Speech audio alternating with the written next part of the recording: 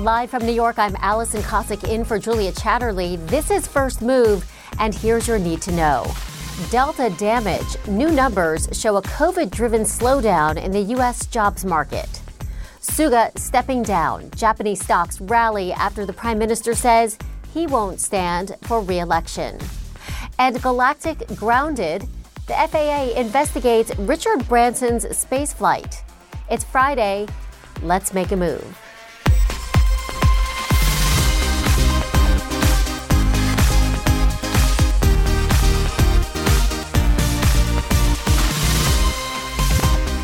Welcome to First Move. Great to have you with us on another important Jobs Friday in the United States. Just released numbers show the U.S. adding a mere 235,000 jobs last month. That's way weaker than the 700,000 that had been expected, with substantial job losses in the retail and food service industries.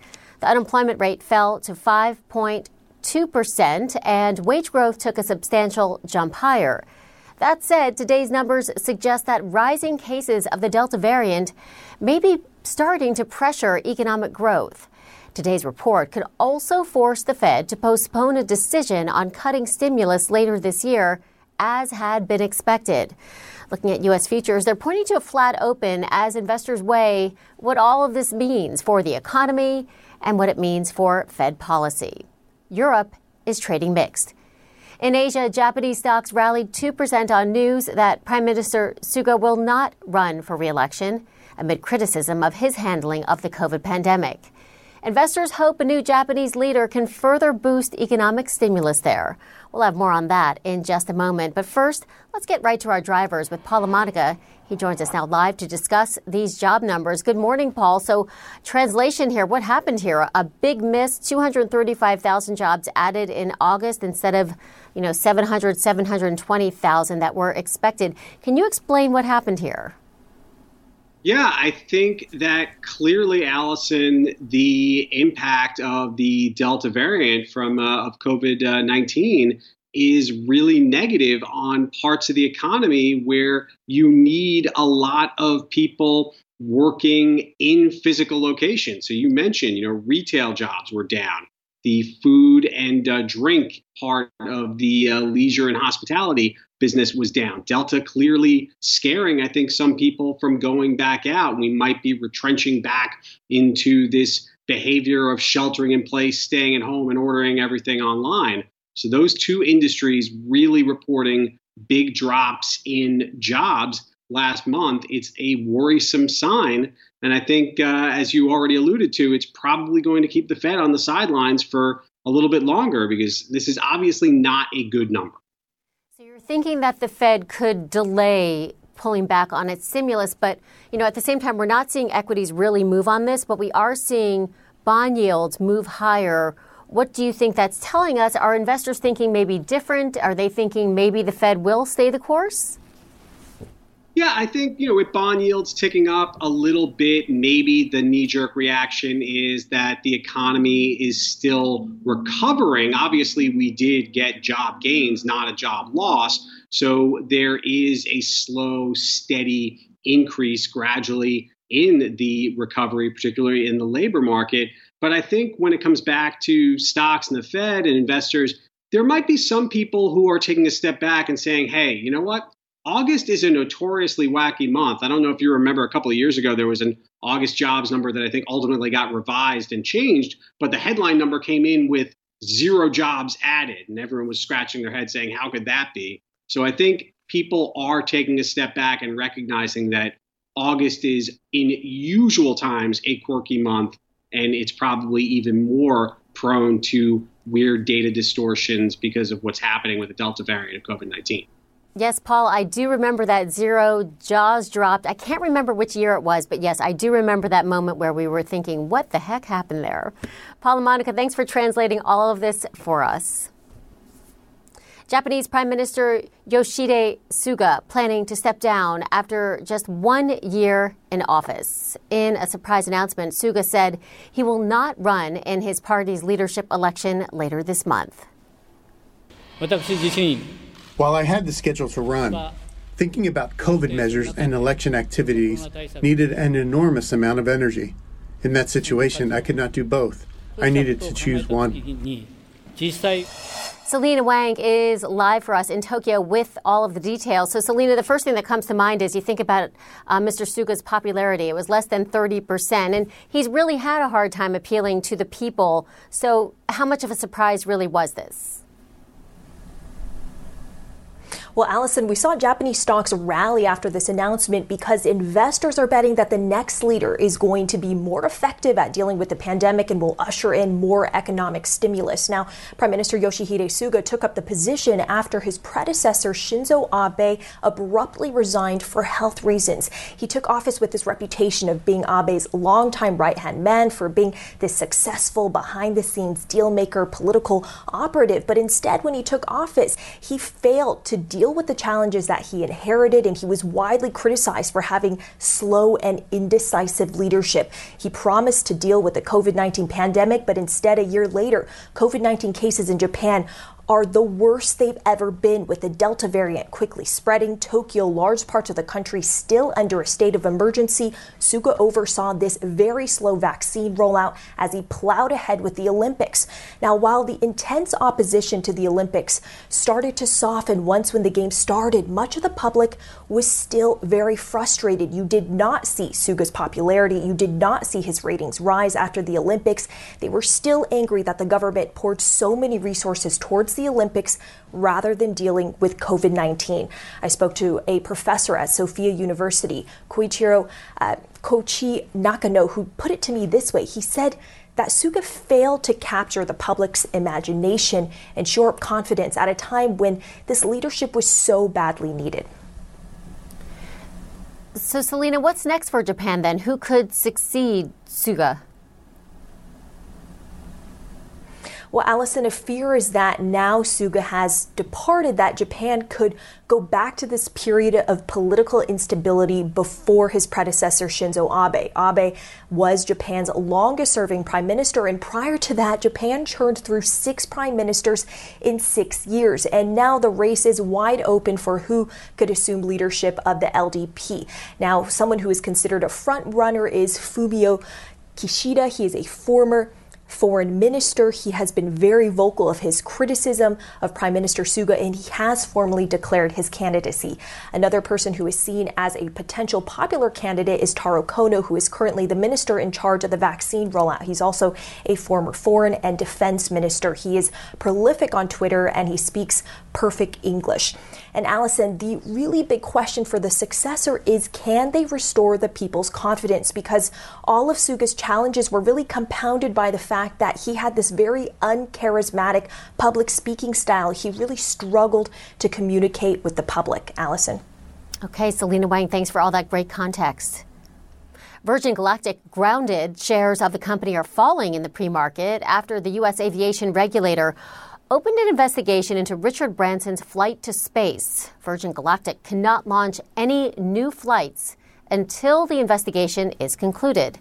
Kristen Fisher is live with us from Washington with more. Kristen, great to see you. You know, the first thing I thought about when I saw this headline was there was so much pomp and circumstance with this launch. I mean, there was music, there were champagne bottles popping. Who knew the mission wasn't as successful as the company made it out to be? Yeah, it looked picture perfect, right? Liftoff, landing, champagne, big celebration.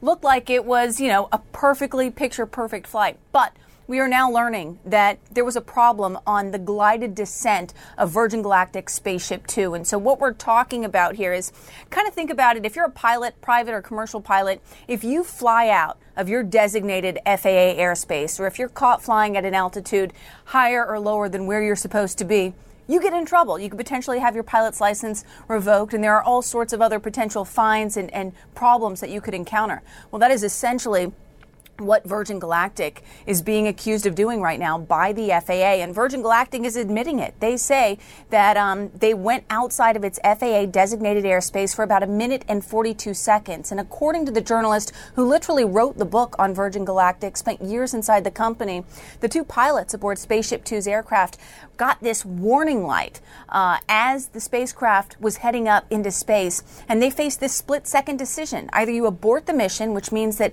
Richard Branson likely would not have become the first billionaire space baron to make it into space on board a rocket he helped develop, or you try to take over controls manually and right the ship. And that is what the 2 pilots on board ultimately did. Now, Virgin Galactic is defending its pilots. They say that at no point the crew was in danger. None of the passengers were in danger. They're also saying that no one on the ground or any other aircrafts were in danger as well. And they are now cooperating with the FAA as they investigate. But the FAA says, hey, you guys are grounded until this investigation is complete. And as you know, this is particularly problematic because right now Virgin Galactic is really trying to start letting all of these customers that have spent hundreds of thousands of dollars, they're trying to allow them to begin flying into space. In fact, the first paying customers were supposed to launch later this month or next month. Now this. So certainly not the kind of headlines that any burgeoning space tourism company would like to get just, a month and a half after what they said was a first successful flight that Richard Branson, its founder, went on. Allison? So the decision was made while it was happening. We're not going to ask for permission. We're going to ask for forgiveness. We're just going to go ahead and make this move and deal with it after. We'll see if the consequences hit their bottom line with those paying customers. Kristen Fisher, thanks so much. And these are the stories making headlines around the world. At least 6 people in New Zealand have been wounded in a suspected terror attack. It happened at a supermarket in the Auckland suburb of New Lynn. Officials say the victims were stabbed by a supporter of ISIS who was a known security threat. Police had been following the suspect and shot and killed him within a minute of the attack. We get more now from CNN's Ivan Watson. The Prime Minister of New Zealand is calling it an act of terror when a suspect armed with a knife began stabbing people in a supermarket in Auckland. The thing is that this suspect and his violent extremist ISIS-supporting views were known at the highest levels of the New Zealand government. Panicked shoppers at an Auckland supermarket. Inside, there's someone here with a knife, babe. Disbelief as word spreads of an attacker on a stabbing spree. Cops and ambulances just turned up. He wounded 6 people, leaving 3 in critical condition. Within moments, police shot the suspect dead. The attack began at 2:40 p.m. and was undertaken by an individual who was a known threat to New Zealand. The individual was under constant monitoring, and it was the police surveillance team and special tactics group who were part of that monitoring and surveillance that shot and killed him within, I'm told, the space of roughly 60 seconds of the attack starting. Just hours after the attack, Prime Minister Jacinda Ardern identified the dead suspect as a Sri Lankan national and ISIS supporter who had been under police surveillance and whose case she had personally known about. What I can say is that we have utilised every legal and surveillance power available to us to try and keep people safe from this individual. Many agencies and people were involved, and all were motivated by the same thing: trying to keep people safe. Police say the man took a knife in the supermarket and used it to carry out the attacks. An existing court order initially restricted government officials from revealing more details about the attacker. Ardern did say the man was labeled a national security threat as early as 2016. But that wasn't enough to warrant the man's arrest, says the mayor of Auckland. He was under police surveillance because of the views that he held. But in our democracy, as in yours, you don't get imprisoned for your views; you get imprisoned for your actions. Listen, I think one of the shortfalls of New Zealand counter-terrorism legislation is there's no law against preparatory acts before an act of terrorism. In Australia, that's what the majority of domestic terrorists are being charged under preparatory charges. It doesn't exist in New Zealand. The New Zealand government now lobbying to lift the court order, gagging officials from revealing more about the alleged violent extremist. New Zealand, compared to many countries, has relatively low rates of violent crime. The most deadliest terrorist incident to date took place in the city of Christchurch in 2019, when an Australian white supremacist attacked 2 mosques there, killing more than 50 people. In that case, he was armed with firearms. The suspect in the stabbing in the Auckland supermarket only had a knife. Ivan Watson, CNN, Hong Kong. Cleanup efforts are underway in the northeastern U.S. following historic flooding from the remnants of Hurricane Ida. At least 48 people have died across the region, most of them in New York and New Jersey. President Biden has approved emergency declarations to help those 2 states. CNN's Polo Sandoval joins us now live from New Jersey. Polo, great to see you. What we went through a couple nights ago was incredible. What's the situation now? And yet here we are, Allison, days later, and about everywhere you look in this particular neighborhood in Manville, New Jersey, there are signs that devastation, that the heartbreak is far from over. All you have to do is look over my shoulder. This is an example of what was at one point, specifically yesterday, a fire in the middle of a flood. A neighbor who lives not far from here said that she was at home when she heard a loud explosion. She looked out. She saw all this area here was basically just flooded. This was water that spilled out of the banks of the nearby Raritan River, and at some point this house basically just destroyed. At this point, we're still reaching out to investigators to see if the flood was directly linked, but that is certainly the suspicion here, that these swift-moving floodwaters definitely mess with the utility lines, the gas lines, for example, and that's why gas crews are out here right now, making sure that there's no other potential threat for any surrounding homes. That's why this is as close as we can get you right now. But what this does, it really does speak to, yes, that storm has come and gone. Those floodwaters, for the most part, have receded, that there are some communities still underwater, but yet the cleanup is just getting started. That's the hardest part right now. Now, in terms of the lives that have been lost in New Jersey alone, Governor Phil Murphy just recently updating those numbers. Sadly, 2 more people have been confirmed dead. Now, 25 storm-related deaths in the state of New Jersey, and there's certainly concern that the death toll could continue to rise as all of these damages continue to add up. You know, you think about what was happening 2 weeks ago when Hurricane Henri was headed for the very area you're standing in, more so Long Island, but, it pretty much didn't cause any damage, any issues. What do you think happened here with Hurricane Ida's remnants as far as, what residents were thinking when they heard that Ida's remnants were heading their way? Well, we should mention that places like this community here, it's used to seeing this kind of flooding. There was a storm that blew through here in the 90s that led to this flooding. There was also a storm a few years before that. So many folks here are accustomed to that. But to your point, there were many people here that did not expect it to be perhaps this intense.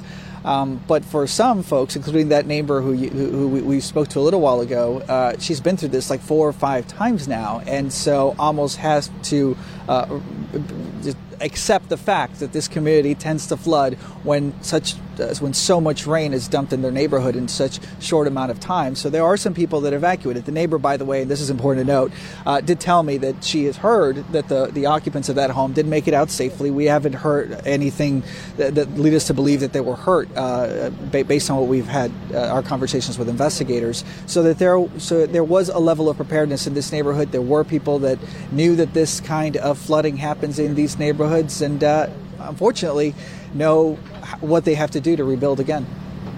Okay, Polo Sandoval, thanks so much for your reporting. In Afghanistan, women took to the streets to demand participation in the new government the Taliban is forming and demand the right to work. Protests took place in Kabul and the western city of Herat. Women's rights are one benchmark the EU is demanding as it lays out conditions for its diplomatic return to Afghanistan. Still to come on First Move, release money to the Taliban or risk more suffering for the Afghan people, warns a board member of Afghanistan's central bank. He'll join me later this hour. And China cracks down on celebrity culture, how Beijing plans to get those in the public eye to reflect party values.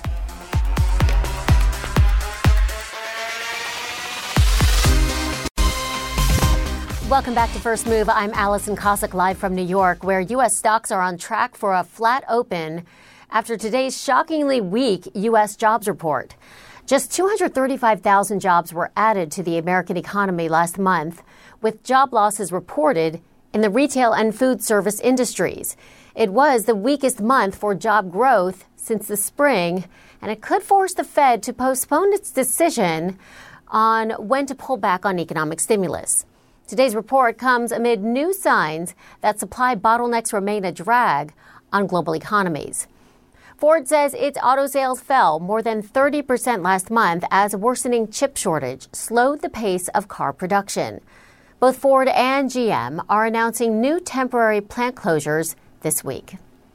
Okay, let's get to Mark Zandi. He joins me now live. He's the chief economist at Moody's Analytics. Great to see you. Thanks, Allison. Good to be with you. Let's talk about this huge miss, 235,000 versus around 700,000 expected. Walk us through what happened here and tell us what this means for the real economy here in the U.S. Yeah, it's the Delta variant. It's really doing a lot of damage to the economic recovery. People are nervous. You can see it in the sentiment survey. We're all down a lot. And people are pulling back. They're not traveling as much. They're not going to restaurants and bars. They're staying home. And it's also the Delta variant is also disrupting global supply chains all around the world. I mean, good anecdote is the Chinese shut down a big terminal in one of their major ports because of COVID, and the cost of shipping Christmas toys and other products to the United States jumped quite dramatically. So that's just an example. But Delta is doing some real damage here, and it's showing up in the economic data, unfortunately. Should one report really be sort of the trend that you think we're after here? You know, August is usually one of these strange months where these numbers come out that really aren't what they seem. Do you agree with that? Yeah, August is a weird month. Low response rates from the businesses that participate in the survey. And so we often get a soft number in August. So, yeah, I wouldn't read too much into it. And I'm hopeful that the Delta variant is going to roll over here, right? If the UK is a good case study for us, we should see after Labor Day in the next week, 2 or 3, the number of infections start to come down. If that's the case, I think things will rev right back up. But it highlights the threat here and the risk and the ongoing risk by the pandemic. The pandemic is still raging, and it's still a problem here in the U.S. It's a problem in many parts of the world. And as long as that's the case, we're going to have fits and starts in the economy. It's not going to be a straight line back. Yeah, I mean, we've been waiting for the workers to return. We thought that would happen when kids go back to school, which is around now. How do you think the Fed is going to view this? How will it influence their decision making? Of course, they have their meeting coming up this month. The expectation was the Fed was going to go ahead and announce that tapering was expected to come soon. Do you think that the Fed's going to change course here? Not yet. I think they like me, think that Delta is going to roll over. Infections are going to come down. The economy is going to rev right back up in the next, if not in September, by October, November. And I think they're hoping to start, winding down their bond buying, their quantitative easing by December. I think that's their script. But if this is the pandemic, can't predict it. If things continue to get worse, if the infections continue to rise, schools have to start shutting down for in-person learning again, or hospital systems get overwhelmed, and we see restrictions on businesses or even shutdowns in some parts of the country. They won't taper. They'll keep their foot flat on the accelerator until they're absolutely sure that we're off and running here. So they've got a script, but they'll change it pretty quickly if they need to. So we are seeing with the announcement of what the jobs report numbers are, we're not seeing much movement in equities, but we are seeing movement in the bond market. We're seeing yields move higher. Do investors know something that we don't know? Well, I don't know that I take any cues from an up and down equity market or bond market. What I do know is that the best window into what investors are thinking about with regard to the economy is long-term interest rates, the bond market. And bond yields, long-term interest rates are low. The last I looked, we were at 1.3, 1.35% on a 10-year Treasury bond. That's down from where we were a few months ago. And I do think that in part reflects concerns about Delta and the impact on the economy. And as long as interest rates are low like this, that's a signal that investors think the economy, while it's improving, it's not off and running. Do you think inflation is transitory as the Fed says it is? I do. It's all about the pandemic. I think that the supply chain disruptions that go directly to the pandemic, if the pandemic starts to wind down and, China can start shipping goods and chip plants can start producing chips so that we can produce more cars and get those vehicle prices down, get people back to work and we'll see labor costs moderate. And just the normalization of prices we've seen in airlines and rental cars, hotels, that'll all abate. So it's going to take a bit of time. I don't think inflation is going to come back into where we'd like to see it by, early next year. But I'm hopeful by this time next year, we'll see, significant moderation in inflation. So, yeah, I think it's temporary. Okay. Mark Zandi, the chief economist at Moody's Analytics. Thanks so much for your expertise today. Sure, Allison. And you're watching First Move. I'm Allison Cossack, and the market open is coming up next.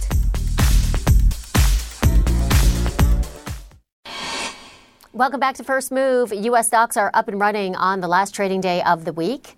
Investors trying to get a handle on today's much weaker than expected U.S. employment report, with stocks, they made a U-turn, mostly lower at this point. Less than 250,000 jobs were created last month, about 500,000 below the figure analysts had expected. Economists say the rise in cases of the Delta variant played a big part in today's disappointing data. Investors now wondering if the Fed will wait a few more months before announcing a pullback in stimulus. Meantime, shares of Chinese ride-hailing app Didi Global are on the rise in early trading on reports that a state-driven restructuring of the firm may be on the way. Didi's U.S. shares have slumped more than 30% since this summer's New York IPO as China slaps new regulations on leading consumer tech firms. In Afghanistan this morning, a small group of women protested for equal rights and political participation in Taliban-controlled Kabul. Meantime, the U.S. says it has no plans to give the Taliban access to Afghan state assets held in America. Afghanistan's economy has been in crisis since the Western-backed government fell last month. Anna Stewart reports.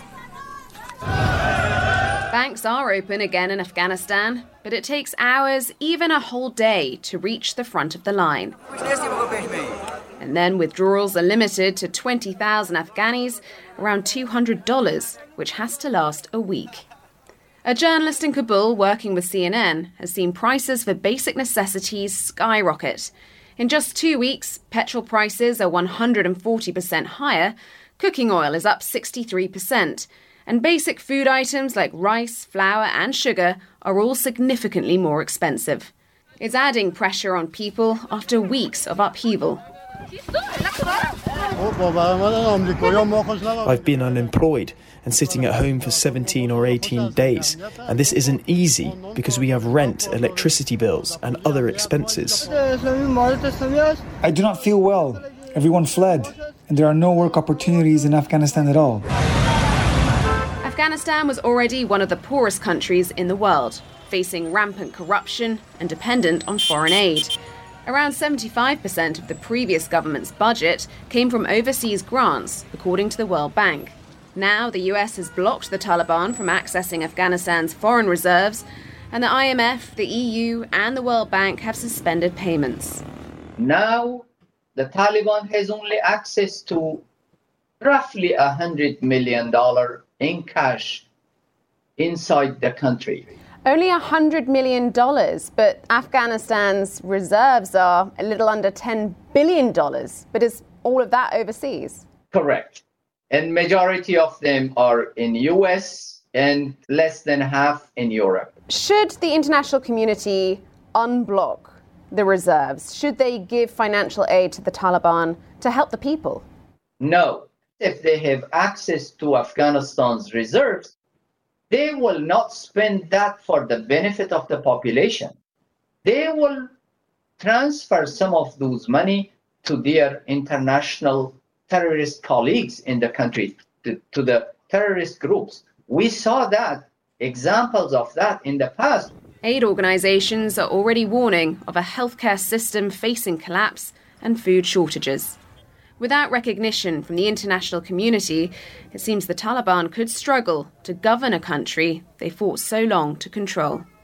Anna Stewart, CNN, London. And as you heard in that report, some say releasing money to the Taliban will do nothing to help Afghanistan's people. But others argue that Afghans will suffer unless the Taliban is given access to funds. My next guest says the cost of withholding money from the Taliban will be a humanitarian crisis. I'm joined now by a sitting board member of the Central Bank of Afghanistan and professor of economics at Montgomery College. Welcome, Shah Marabi. Great to have you. Thank you very much, Alison, for inviting me. Pleased to be here with you. Likewise. I'm curious if you're in contact with colleagues at the Central Bank in Afghanistan who are running operations there on the ground. Can you get a sense of what the situation is there is happening there right now? Yes, because there's some degree of uncertainty, and that needs to be expected at this particular time. But I think it's important to keep in mind that indeed the central bank is fully operational, and all of the female and male colleagues, they have all returned to work. Some of the central bank senior management who have been employed at this institution for more than 30 years. And central bank has always been an independent entity in Afghanistan, and there has not been really any political interference in the conducting of monetary policy in the prior administration, as well as so far in the current regime. At this point, though, the U.S. Treasury, for now, has no plans to release assets. Describe to me what you think the fallout could be from that, from withholding those assets. Thank you, Alison. Look at the people of Afghanistan.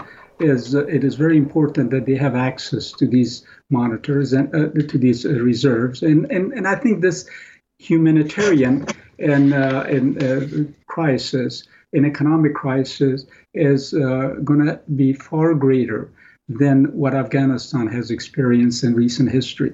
And I'll tell you why will this come into being if Afghans do not have access to international reserve.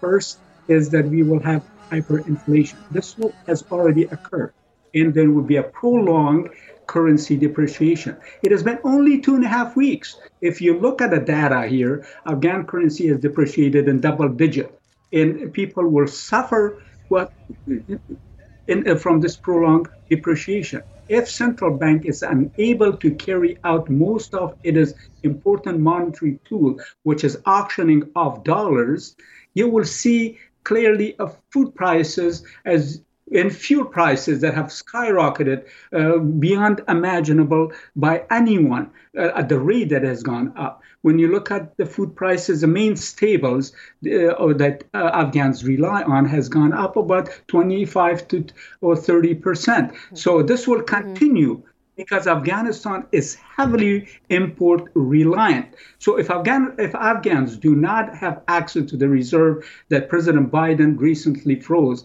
it will create economic hardship for the Afghan people. It means banks will not open, private companies will not be able to continue operate in humanitarian crisis. Much worse than what is going on at the moment will happen. President Biden is not hurting Taliban.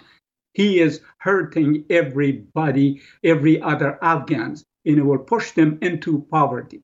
This is on the top of many crises and many conflict and war and COVID that is occurring in that particular country. But this is very important to me as an Afghan, because the plight of the people should be of concern to us.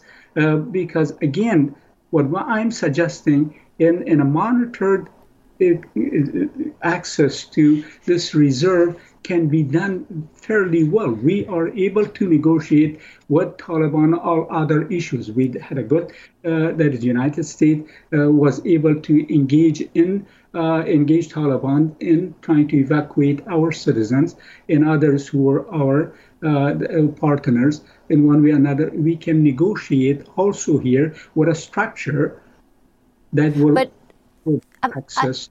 I hear what you're saying, but some would say it's hard to negotiate with the Taliban when you're negotiating with terrorists. I mean, many of these Taliban are literally on terror watch lists. They, have been known to have, these very restrictive policies against women. How do you give millions, possibly billions of dollars, open up that access for the Taliban to have access to? I understand you're saying you would monitor it, but how do you trust a terror group with that kind of money? Okay. Well, it's not that difficult. We have independent auditing companies in Afghanistan. They're still there. Access to the fund can be monitored with these independent auditing companies that, as I sit here, that are still in Afghanistan operating. If the funds are not used for the purpose that is designed to be used, that is to be used for auctioning dollars to stabilize currency, that block the access. That is not that difficult to do. You can monitor, and I had proposed a very modest amount of trying to monitor it. Give 150 million. This is a conservative amount, and try to go ahead, allow the banking institution, the central bank, to be able to use this money to stabilize currency and monitor it with independent auditor. Now, as I said, these auditors exist there. And if it's not used for that purpose, freeze it.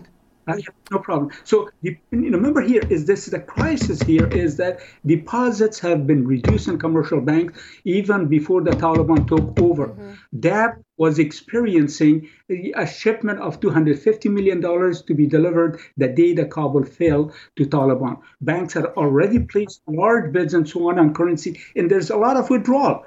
So, but this is also, I think, the important point to keep in mind that this, for one of the first time in the last 20 years, the central bank had to limit the distribution of dollars to conserve the bank supply of dollars.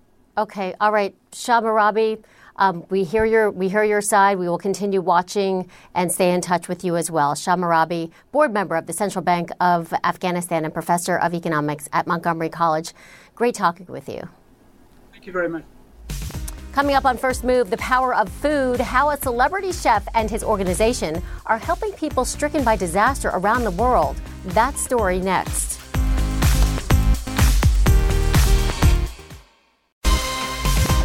Welcome back. I'm Allison Cossack. President Biden planning to visit Louisiana as many residents are still struggling in the aftermath of Hurricane Ida. And that's where World Central Kitchen is serving fresh meals to people impacted by the storm.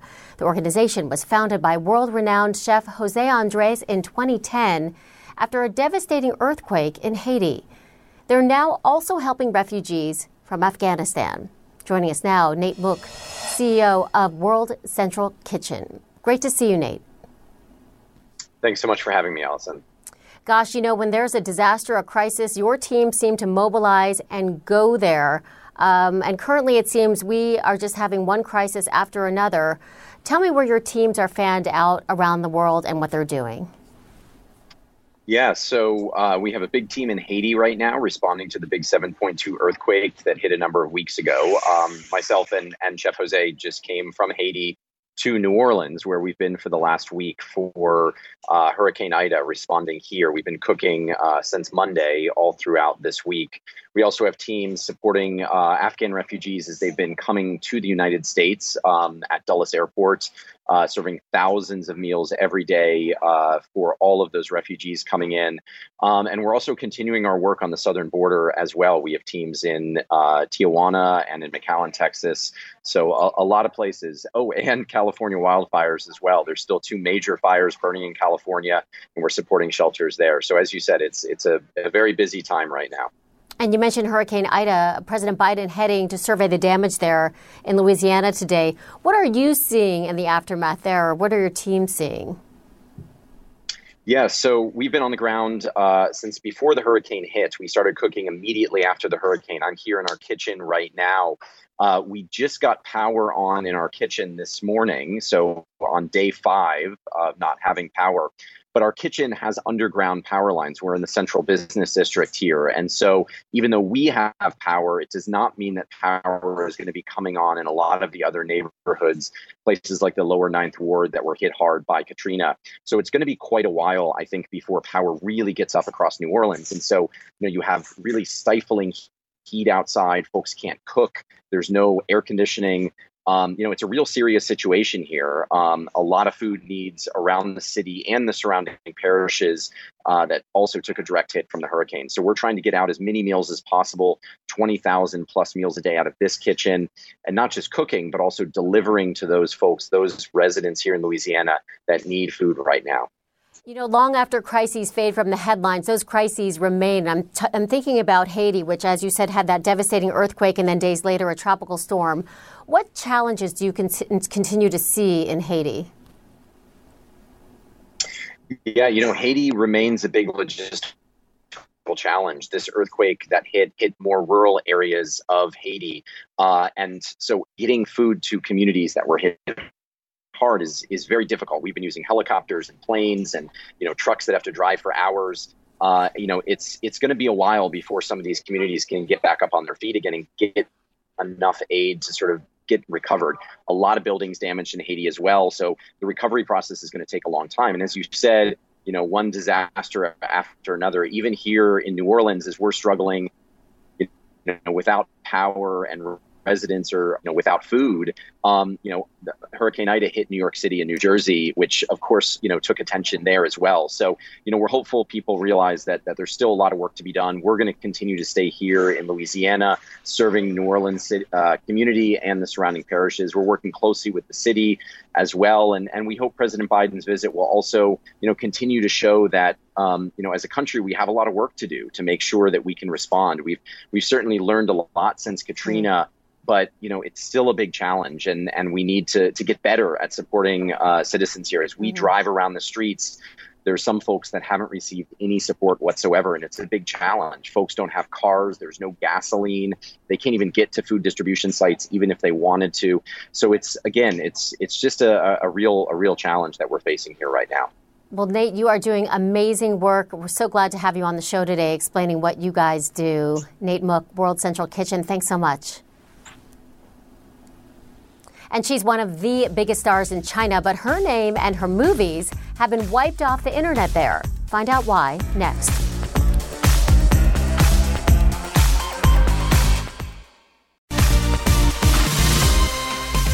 Shares of Alibaba are trading lower in New York after a pledge the company made in China. The tech giant says it will spend more than $15 billion by 2025 to help the country achieve what Beijing calls common prosperity. It's the latest Chinese tech company pledging its support for President Xi Jinping's campaign. Meantime, the Chinese Communist Party is increasingly cracking down on domestic celebrities. As Will Ripley reports, not even the biggest stars are off limits for authorities. Her face lighting up screens in China for decades. Zhao Wei, also known as Vicky Zhao, one of China's highest paid household names. At least, she was. Government censors scrubbing Zhao from most of mainland China's internet, yanking her movies and TV shows from streaming platforms without even giving a reason. It doesn't matter how big you are in China. You can be a very big celebrity, but the government is not afraid. No one is above the law, basically. I think that is the signal here. It was the first. Zhao's agent did not respond to CNN's request for comment. Zhao's name on a list of misbehaving celebrities circulating on Chinese social media. The list includes Fan Bingbing, arguably China's most famous and reportedly highest paid actress, fined nearly $130 million in 2018 for tax evasion.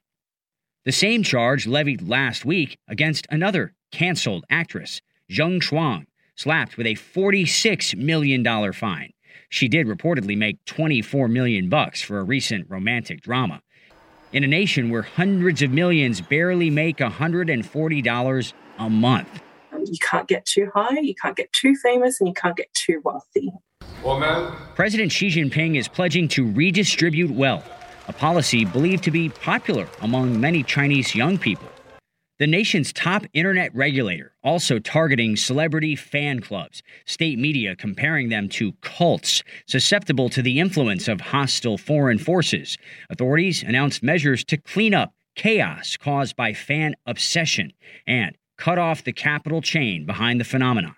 The Cyberspace Administration of China promising to protect online political security and ideological security. The Beijing leadership calling on celebrities to promote patriotism, morality, and above all, the Communist Party's ideology. You've got to stay clean and wholesome, make sure you're friends with the right people and paying your taxes. And there's a very narrowly defined what's good and what's not appropriate by Beijing. Those who don't comply, experts say, risk being blacklisted in the blink of an eye. Will Ripley, CNN, Hong Kong. And that's it for the show. I'm Allison Cossack. Thanks for watching. Have a great weekend. Connect the World with Becky Anderson is next.